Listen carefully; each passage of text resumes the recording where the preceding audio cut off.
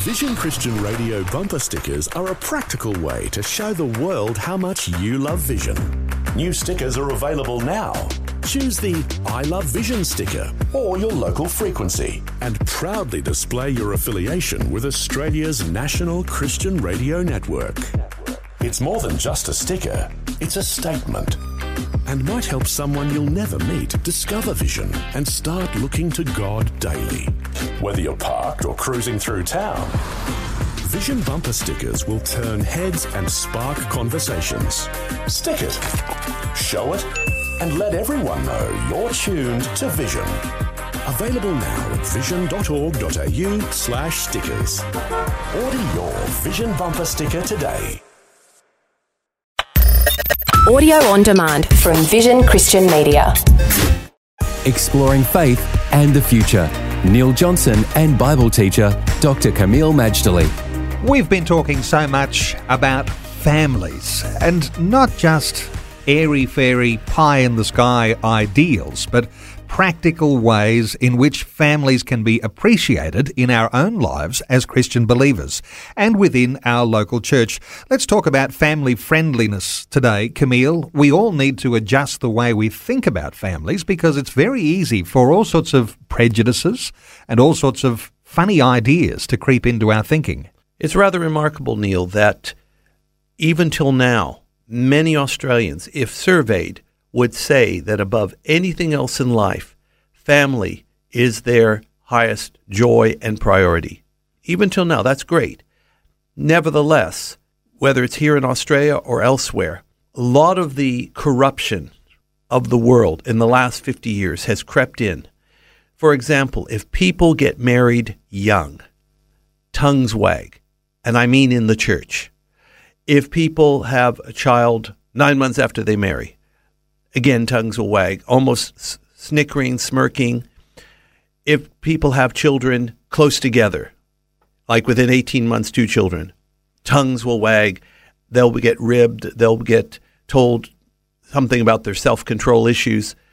If they have more than 2 or even 3 children, that will be the absolute end of their social life. Nobody's going to invite them to their home for a meal because they don't want to feed all those children.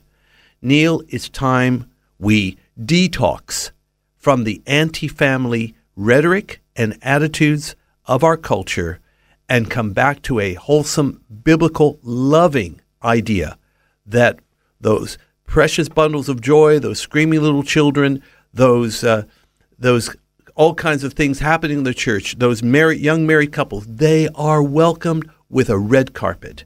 And not just that, when we become family friendly, not just by having more programs, but in attitude and vocabulary, you will see a powerful blessing come from heaven.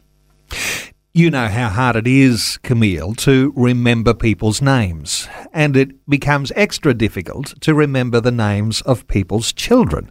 But when you actually do remember the names of people's children, something happens with a friendship. The bond of friendship increases because it's not just I who am known or my wife and I who are known, but it's my whole family that fits in here. Remembering names is an important part of that friendliness.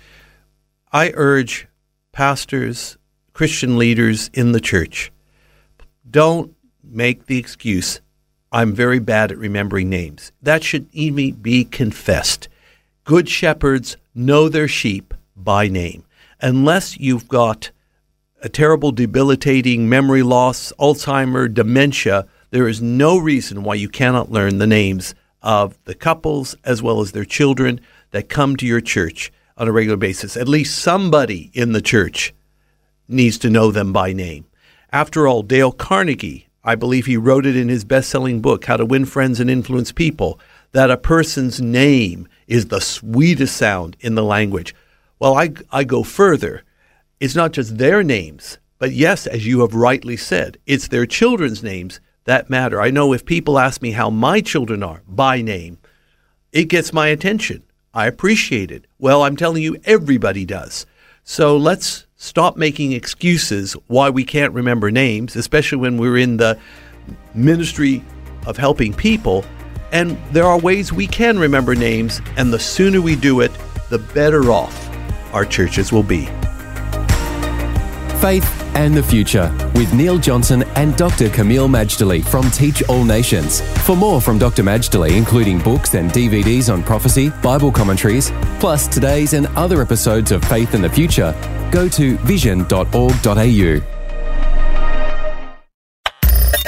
Thanks for taking time to listen to this audio on demand from Vision Christian Media. To find out more about us, go to vision.org.au.